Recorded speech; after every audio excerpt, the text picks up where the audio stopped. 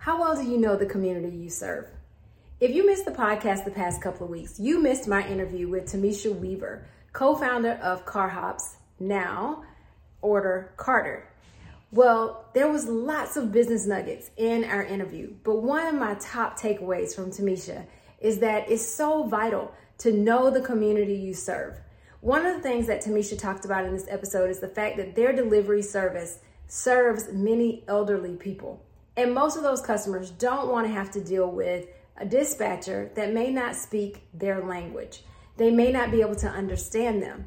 And so Tamisha and her co-founder, though they know that they can save money by sending their dispatch overseas, they've chosen not to do that because they want to make sure that they serve the customer first.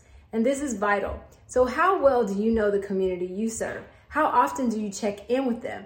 Do you get feedback? Do you give them questionnaires? Do you follow up with surveys or a phone call? This is important. So that is your takeaway.